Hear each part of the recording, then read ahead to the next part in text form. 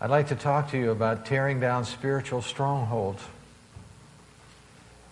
Those are the obstacles that people face that keep them from God. And not only do people in the world that really don't know God have these strongholds, but Christians in the church. They have strongholds too in their life. They have obstacles that they can't get past. And the book of Joshua is like a picture book. You've heard us talk about typology. And we've said that Egypt is a type of the world because the nation of Israel was in bondage in Egypt, and that's what the world does to people. Whenever people are caught up in the systems of this world, it strangles them. It keeps them captive. But the Lord delivered the nation of Israel out of Egypt. But they didn't believe, they didn't have enough faith to enter the promised land, and so their unbelief cost them. They had to wander 40 years in the wilderness, and that's a picture of our Christian life sometimes. When we don't believe God and we don't step up by faith, we become kind of aimless as a Christian, walking around not without any goals or dreams as a Christian. But God wants us to go into the promised land, and so when we come to Joshua chapter 6 and we see Jericho standing there, that's a picture of some of the things that you have to fight as a Christian. But when you have the Lord on your side, the walls come down. But you can march around them all you want and try every trick in the book, but it won't work because we are fighting a spiritual warfare out there. And I'd like to direct your attention to Joshua chapter 6, verse 1. Now Jericho was securely shut up because of the children of Israel. None went in and none went out and none came in. The city of Jericho was waiting for the attack of the people of God. They were braced, they were ready. They were just waiting for something to happen. And the Lord said to Joshua, "See, I have given Jericho into your hand, its king and the mighty men of valor." Now this is encouraging right here. "You shall march around the city, all you men of war, and you shall go all around the city once. This you shall do 6 days." Joshua marched around Jericho 6 days, one time each day. "The 7 priests shall bear 7 trumpets of ram's horns before the ark. But the 7th day you shall march around the city 7 times, and the priests shall blow the trumpets. It shall come to pass when you make a long blast with the ram's horns, and when you hear the sound of the trumpet, that all the people shall shout with a great shout. Then the wall of the city will fall down flat, and the people shall go up every man straight before him. Then Joshua the son of Nun called the priest and said to them, 'Take up the Ark of the Covenant.'" Now remember, the Ark of the Covenant was that box that held the 10 Commandments. It was a picture of the presence of God. And so what they're saying here is when you go up to war, when you begin to fight your enemies, you got to put God at the forefront. He has to be out in front of you. That's the Ark of the Covenant. "And let 7 priests bear 7 trumpets of ram's horns before the Ark of the Lord." And he said to the people, "Proceed and march around the city, and let him who is armed advance before the Ark of the Lord." In verse number 10, "Now Joshua had commanded the people, saying, 'You shall not shout or make any noise with your voice.'" Now I find this interesting. Most parents, the most fun game they have with their kids is quiet time, right? It's quiet time, zip up. The Lord says to the whole nation of Israel, now this is going to be too hard to do. The Lord says to the whole nation of Israel, "Listen, when you march around the city, I don't want to hear anything out of you. You can't talk." That might have been the hardest part of the whole march. He said, "You shall not shout or make any noise with your voice, nor shall a word proceed out of your mouth until the day I say to you, 'Shout.' Then you shall shout." So he had the Ark of the Lord circle the city, going around it once. Then they came into the camp and lodged in the camp. Verse 16. "And the 7th time it happened, when the priest blew the trumpets, that Joshua said to the people, 'Shout, for the Lord has given you the city. Now the city shall be doomed by the Lord to destruction. it and all who are in it. Only Rahab the harlot shall live, she and all who are with her in the house, because she hid the messengers that we sent. Typology is very interesting. Someone said one time that one picture is worth 10,000 words. This is why we are a visual society today. We have so many pictures coming our way, and we learn that way. But whenever you read the Old Testament, it's a picture book. That's why we love the stories of the Old Testament, with Noah and the Ark, David and Goliath. We identify immediately with the story through the picture. Well, here the Lord is giving us a picture of the Christian life. It's the mature spiritual life. And the decision to live the mature Christian life is your decision. I think probably almost everybody in this room today can look back in your life somewhere and find a time you gave your life to Christ. You can remember the experience. It was great. It was sometimes euphoric. And then you said, okay, I'm going to serve the Lord. But all too often, a person really never does get to visualize their dreams because of unbelief. They don't take their Bible, they don't open it, they don't live in it, they don't read it, they don't obey it. And as a result, they walk around in the wilderness, an aimless Christian life. Maybe that's you today. Maybe you can look back in your life to a time that you were saved, but that's about all that you've experienced as a Christian because of your unbelief.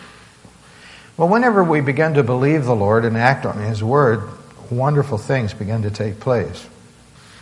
We begin to make spiritual progress. That's what the mature Christian life is about. It's not about being perfect. We can never do that. It's about growing. It's about getting better as a Christian, following the leadership of the Lord, participating in spiritual ministry, taking down strongholds, participating in the promises of God. Now, chapter 5, which we did not read, is a story of how the nation of Israel was having a time of consecration. They were getting ready to go up into the promised land and take their first stronghold, which was Jericho. But God was working behind the scenes. Do you think they were afraid to go to war? I'm sure they were. But whenever we go to war, we have to remember that God works behind the scenes. It's not all on us. It's not what I can do. It's what the Lord allows me to do with His power and strength. But He's the worker behind the whole project. God was melting the hearts of the people in Jericho. Chapter 5, verse 1. Now these people in chapter 5, the nation of Israel, they were preparing for the conquest. And the way that they prepared is they looked back. Sometimes it's good for us to look back a little bit in our life. They looked back, and so did the people in Jericho. And what did they see? They saw the reputation of the nation of Israel coming before them. They remembered that God led the nation of Israel out through the Red Sea. And that was quite spectacular because we talk about the miracle of the Red Sea. God opened the Red Sea. The nation of Israel left Egypt. And then the Egyptian army came after them, and they got in the sea, and God closed the sea back up and killed the Egyptian army. I read an article on the internet about a week ago. And there's a writer in Egypt that is proposing to sue the nation of Israel. He wants to sue the nation of Israel for damages that were incurred on the nation of Egypt when God performed His 10 plagues. He said the Egyptians weren't responsible for that, only Pharaoh. He also wants to get damages because when the nation of Israel left Egypt, they took the spoils with them. He wants some of that back. I think he's going to have a hard time getting that. But the interesting thing I thought is they're still thinking about it over there in Egypt. They're still thinking about how God flexed His muscles and brought the nation of Israel out of bondage. Now we have a repeat performance here. These people have just come through the Jordan River at flood stage. And the nation of Israel built a monument, remember? Those stones that Pastor Ken talked about last week. A monument in the middle of the river, and on the other side of the river, there they are. And that was to be for the teaching of the children. The children were supposed to look at that and ask their parents, what is this about? And the parents were to say, listen, this is about God delivering us through the Jordan River. And so all of these things are going on in the mind of the people who live in Jericho. And the Bible says in chapter 6, verse 1 of Joshua, Jericho was shut up. And that means that all the doors were locked and the people were behind the doors, and I believe they were afraid. And God put this fear in their heart of the nation of Israel. Another thing that they did is they not only looked back, but they kept the Passover. Right before they're ready to go up into the land and take on Jericho, they kept the Passover. The Passover was a memorial service to remind them of their redemption, their salvation. You know, in our life, we are exhorted not to look back very often because you can't go forward looking back, can you? You can't get excited about the future if your eye's always on the rearview mirror. Paul said in Philippians chapter 3, I do not count myself to have apprehended, but this one thing I do, forgetting those things which are behind and reaching forward to those things which are ahead. Now, I believe in that philosophy because in our church this morning, there are plenty of people that have plenty of situations in your past that are painful. And it's not good to go back and revisit those things. It's not good to go back and massage those ideas because they just slow you down and they hurt. And so we look forward and we try to forget those things which are behind, just like Paul said in Philippians chapter 3. But there's one thing that we should never forget and we should always be thinking about, and that's the Passover. That's our salvation. If you're going to look back to the day that you were saved, the day that Jesus covered you in His blood, the day that your sins were removed by faith in Christ and Christ alone. That's what they were doing right here. They were looking back at their salvation. The Lord says it's all right to look back. Then Joshua met the commander-in-chief of heaven's armies in the end of chapter 5. Look at it with me in your Bible, verse 13. Chapter 5. And it came to pass when Joshua was by Jericho that he lifted up his eyes and looked, and behold, a man stood opposite him with a sword drawn in his hand. And Joshua went to him and said, Are you for us or for our adversaries? So he said, No, but as a commander of the army of the Lord. Now this is interesting. The army of the Lord. What is the army of the Lord? The army of the Lord is His angels in heaven. And here we find that he says, listen, I am commanding my armies. I'm the commander-in-chief.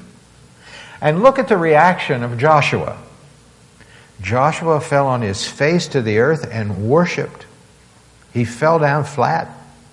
And he said to him, What does my Lord say to his servant? Then the commander of the Lord's army said to Joshua, Take your sandals off your feet, for the place where you stand is holy. Well, who is this? Who is this person? Well, the Bible calls him the angel of the Lord. He is none other than a pre-incarnated person. Christ, the Lord. Before Bethlehem, this is the second person of the Trinity right here, known in the Old Testament as the angel of the Lord. And he appears numbers of times in the Old Testament. Before he appears as you know him, as Jesus in Nazareth or in Bethlehem. For instance, in Genesis chapter 16, Remember, he appeared to Hagar out in the wilderness. In Judges chapter 13, he appeared to Manoah and his wife. He's the angel of the Lord. And so Joshua gave the right, he fell down and he worshiped. Now, if this were just a regular angel, the angel would have said, "Get up. I'm not to be worshipped." But it wasn't. This was the Lord himself, visualizing himself in this manner. The commander-in-chief. Now the nation of Israel is ready to go into the promised land. The commander-in-chief has come to Israel and conquered Israel before Israel was to conquer Jericho. Now, if you are to conquer your Jerichos, you must first of all be conquered by the Lord. You must first of all bow down before the Lord and say, "You are Lord. You are my leader. The only way that I'm going to go into battle is with you as my guide." And so everything is now ready. Joshua bows down. He worships the Lord. You know, this is a picture of the church right here on the march. How the church is moving together in an organized way to tear down strongholds. You know, we're just not doing what we're doing up here in our hill, up on this hill for our health. We're doing what we're doing up here on this hill to make a difference in people's lives. And this church is to organize itself to come together in unity and in direction and go forth and conquer the strongholds. This is the church. They don't look very formidable here before the walls of Jericho, but this is God's method. Christians are commanded to come together to meet in assemblies, but then go out into the world and take the church into the world. And that's what this is a picture of in the Old Testament. The Lord is taking His church out into the world. And so He gives the message for the conquest in chapter 6, verse 2. Look at it. "And the Lord said to Joshua, 'See, I have given Jericho into your hand.'" He didn't say, "I will give Jericho." He said, "I've given it to you." It's past tense. All you have to do is, it's yours. Go up and take it. Now that was probably pretty comforting, because I understand through history that in excavations, the walls of the city of Jericho were mammoth. There was just no way that they could breach the walls. Well, this is an impossible plan. I'm sure if there were any military men in the city of Jericho, they were probably looking down saying, "What are these people doing down there?" All they're doing is marching around the walls. A very improbable plan. Because remember when the Romans came up against Jerusalem, they built an embankment. They kept putting dirt down, an embankment. And eventually they got this embankment up high enough to just march right up there and go over into the city. These people weren't building an embankment. They weren't cutting off the water supply to the city of Jericho. All they were doing was doing what God told them to do, march around the city. It didn't make a lot of sense. But Joshua had to have faith. Remember, he had to explain this plan. And God could have just and the walls could have just evaporated. But God chooses in His way to use people. Now, I don't understand that. If I were God, I probably wouldn't choose to do that. But that's what God does. He chooses to use people in His plan. He doesn't need us. He doesn't need anything that we have. But He wants to include us in this tremendous plan of breaking down spiritual strongholds in people's lives. He wants us to be included. These people marched around the walls. They didn't talk. I find that most of God's work is not done with a lot of talking. It's pretty silent. It's just living it. Because the greatest sermon is the one that's lived. Amen? We can all talk a great talk. We can use the terms and we get new terms all the time. But it's the person who really lives the talk that makes a difference in the world. Well, the miracle of the conquest was the fact that the walls came down. I wouldn't be surprised if Israel was as surprised as the people in the city when the walls came down. I think probably the walls came down to produce a good illustration about strongholds that we're using today. You know, God has different ways to bring judgment on nations and cities. Remember the story of Sodom and Gomorrah? God said, just step aside, I'll do that one by myself. But most of the time in the Bible, God uses other nations as a whip in his hand or a sword in his arm to bring other nations into captivity, to pass judgment upon nations. God uses people. This is why when we look back through history, this nation takes over this nation, and this nation takes over this nation, and this nation that once was strong had become weak from the inside, and another nation took them over. Well, the magnitude of the conquest was the fact that the walls came down and these people were all surprised. But the thing most interesting to me about the whole story is the mercy of the conquest, verse 17. Look at it. Now the city shall be doomed by the Lord to destruction. It and all who are in it, only Rahab the harlot shall live, she and all who are with her in the house, because she hid the messengers that we sent. You know, all of Jericho heard about God, but only Rahab responded positively. Spare Rahab. Go find her house. And you remember the story. They told her to hang a red cord on her house. This is how they were to identify where Rahab lived. And so in the midst of all of this crazy confusion and the walls coming down, Joshua sends somebody to find the house that had the red cord. And the red cord was typical of the blood. Salvation is through the blood of Christ.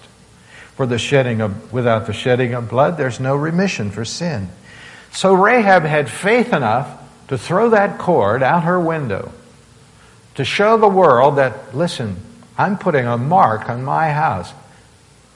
I know that she was ashamed of her occupation, but God was doing a work in her heart.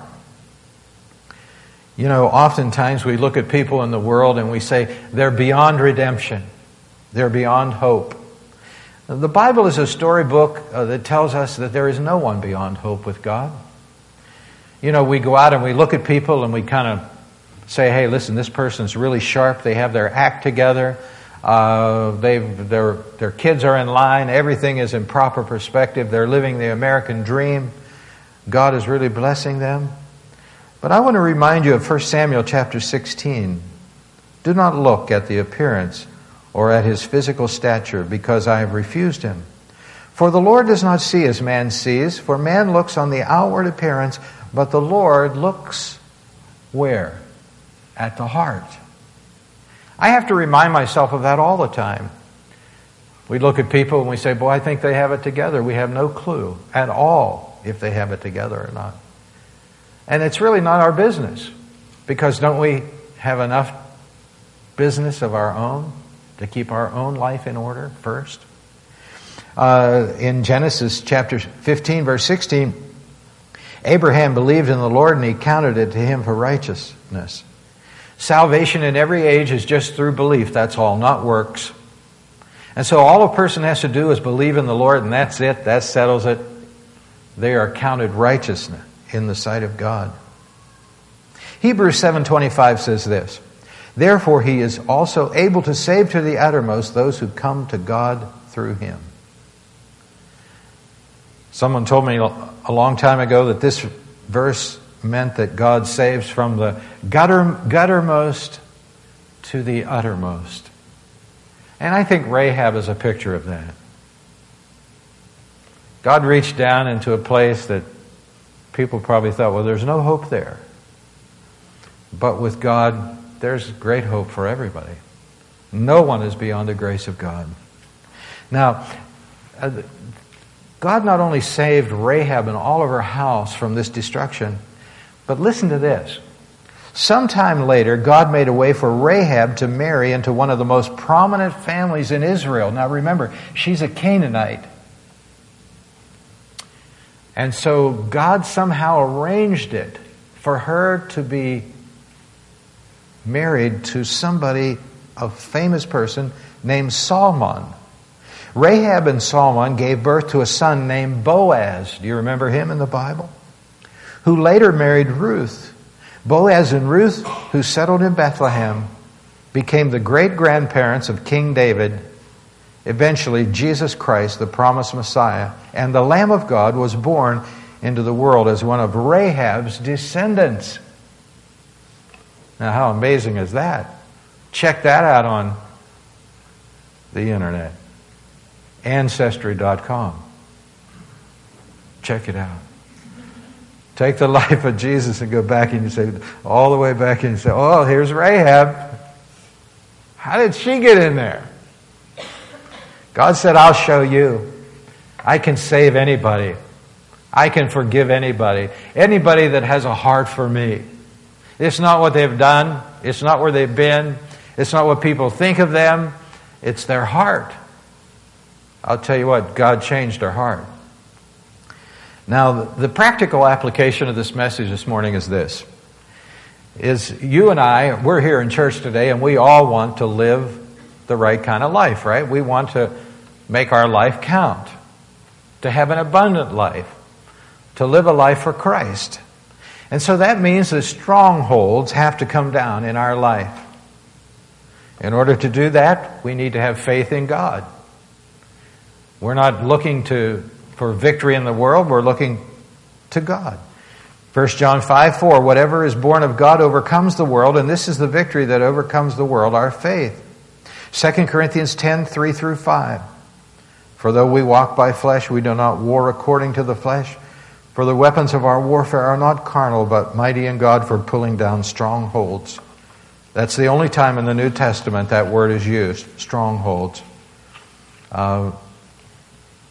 In order for you to go into the promised land, you have to fight the enemy. You have to conquer the land. Now you might say, that sounds pretty hard. But you know what? Now listen to this. You know what God says to Joshua? Listen, I've given it to you, Joshua. Oh, this challenges me. I've given it to you. Just go take it. So you're sitting there today and you're saying, can I really do that? Can I be a victorious Christian? Can I live my life for Christ? Can I break down spiritual strongholds in my life and in the lives of others? God says, listen, I've given it to you. That's the purpose for your life. We have to have faith, and then we have to obey. You know, a lot of times we come to church and we say, okay, I agree with that, but we need more than that. We need to obey what God tells us to do. And then we need to have some courage and endurance. Don't ever give up because God is working in the invisible realm. You know, sharing the gospel message is our calling. We face plenty of resistance, but that's our goal in life. That's what we do. The enemy is firmly entrenched. But none of this deters the Christian warrior using the weapons of God. Go take Rahab out of bondage. Now, I'm going to challenge you this morning.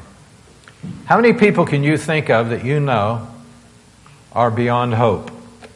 You've said that in your mind. You didn't verbalize it. You said it in your mind. There's no hope for them. Well, listen. If you're their friend, if you're their acquaintances, you're their connection to God. And what you need to do is you need to claim them for Christ. Spiritual ministry begins, though, with you first, not them. We have to attack the strongholds in our own life. And what are they? They're addictions, abuse, pride, a worldly outlook on life, misplaced priorities.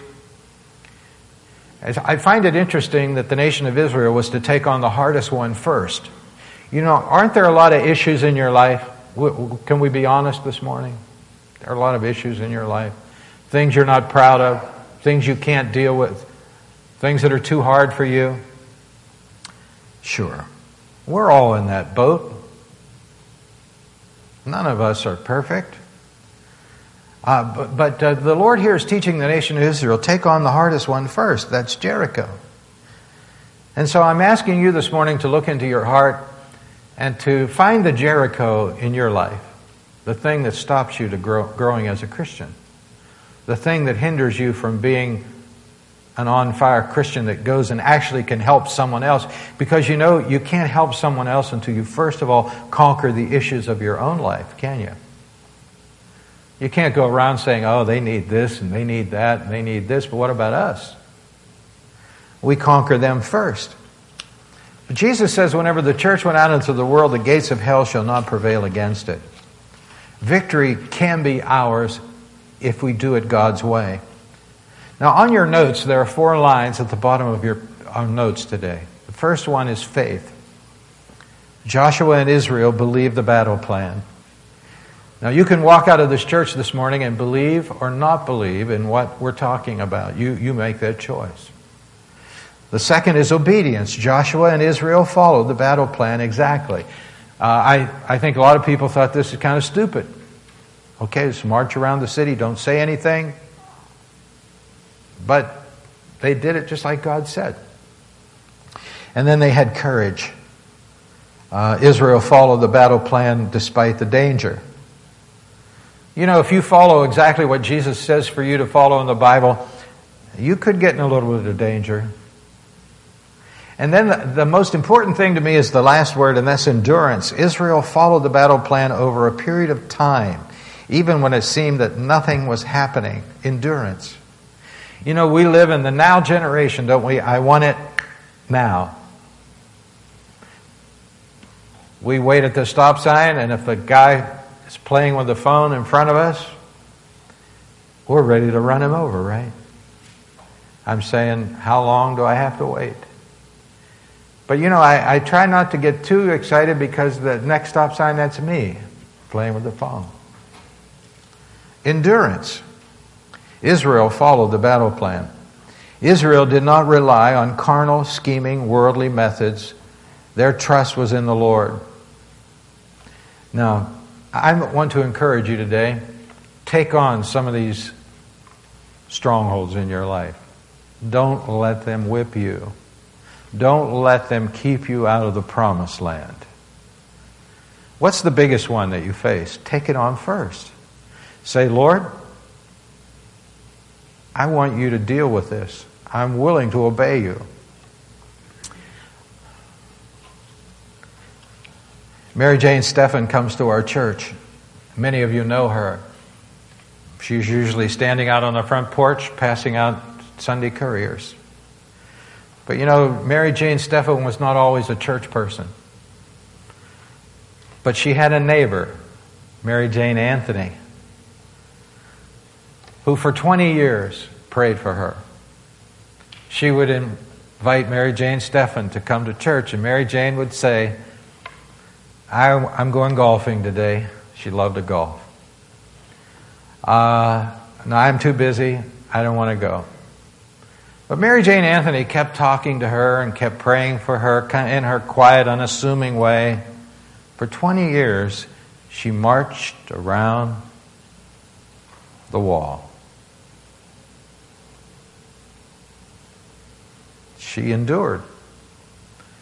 And you know, we have situations in our life, and if God doesn't just do that, we give up.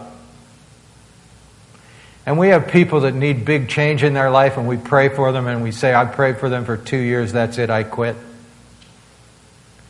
But Mary Jane just kept doing it. Come on, go to Bible study with me. Come on and go to church.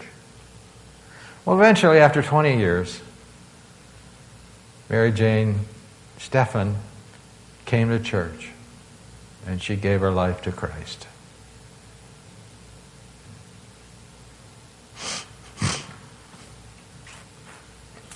And the walls came down. And she has been so instrumental in this church and in her family and through her friends. But Mary Jane Anthony trusted in God and lived the victorious Christian life.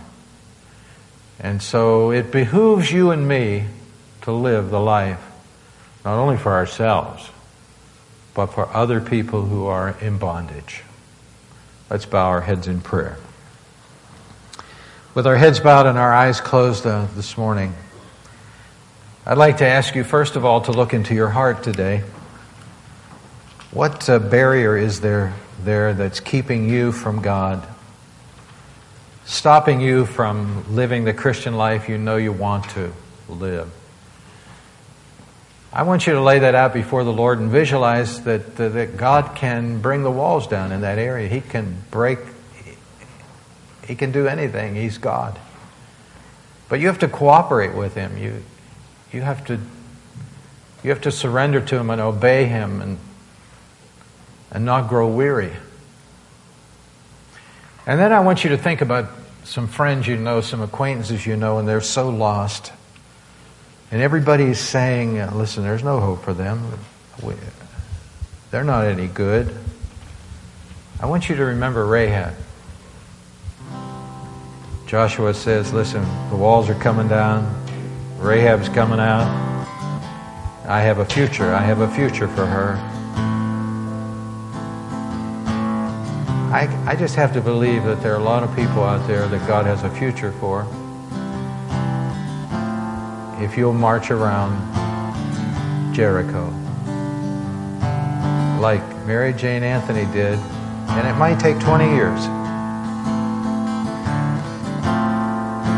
Dear Lord, we thank you for this story and the victory of it all and how it just jumps right off the page into our life today. I pray that you will help us in this church to, first of all, tackle the Jerichos in our own life,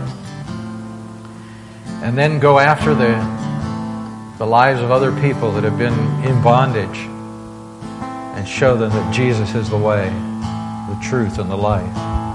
In Jesus' name we pray, amen. Let's